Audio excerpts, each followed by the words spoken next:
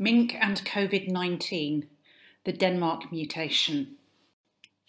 SARS-CoV-2 infection was first detected in farmed mink in the Netherlands this spring 2020, and the source is thought to have been infected workers.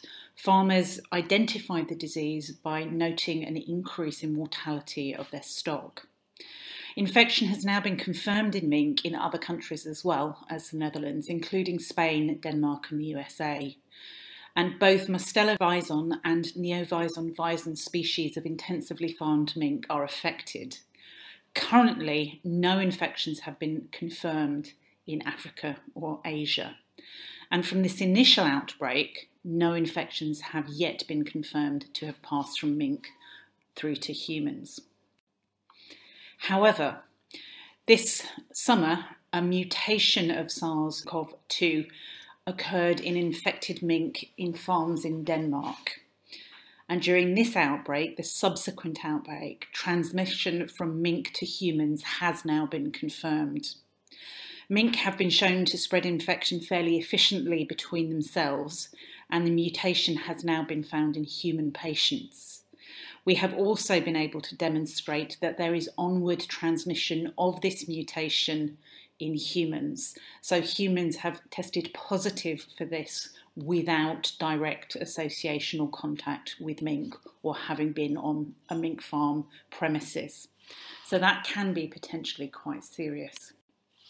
Clinical signs and severity of disease are fairly similar with this mutation to those in SARS-CoV-2.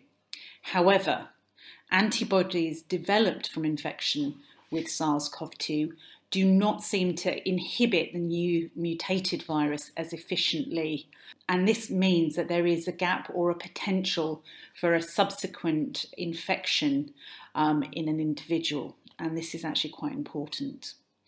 The World Health Organization has made several recommendations. Initially, that all countries perform whole genome sequencing for SARS-CoV-2 and that they share these results so that everybody understands when and where the mutations are happening. The World Health Organization has also recommended that symptomatic workers in contact with susceptible species should isolate, and that appropriate PPE should be worn when working with intensively farmed mink. And farm visits or visitors should be limited or prohibited. All countries should strengthen farming biosafety and biosecurity procedures to include culling where appropriate. And to date, 17 million mink have been culled in Denmark. And finally, the World Health Organization urges all countries to take action to limit the risks of zoonotic events associated with SARS-CoV-2.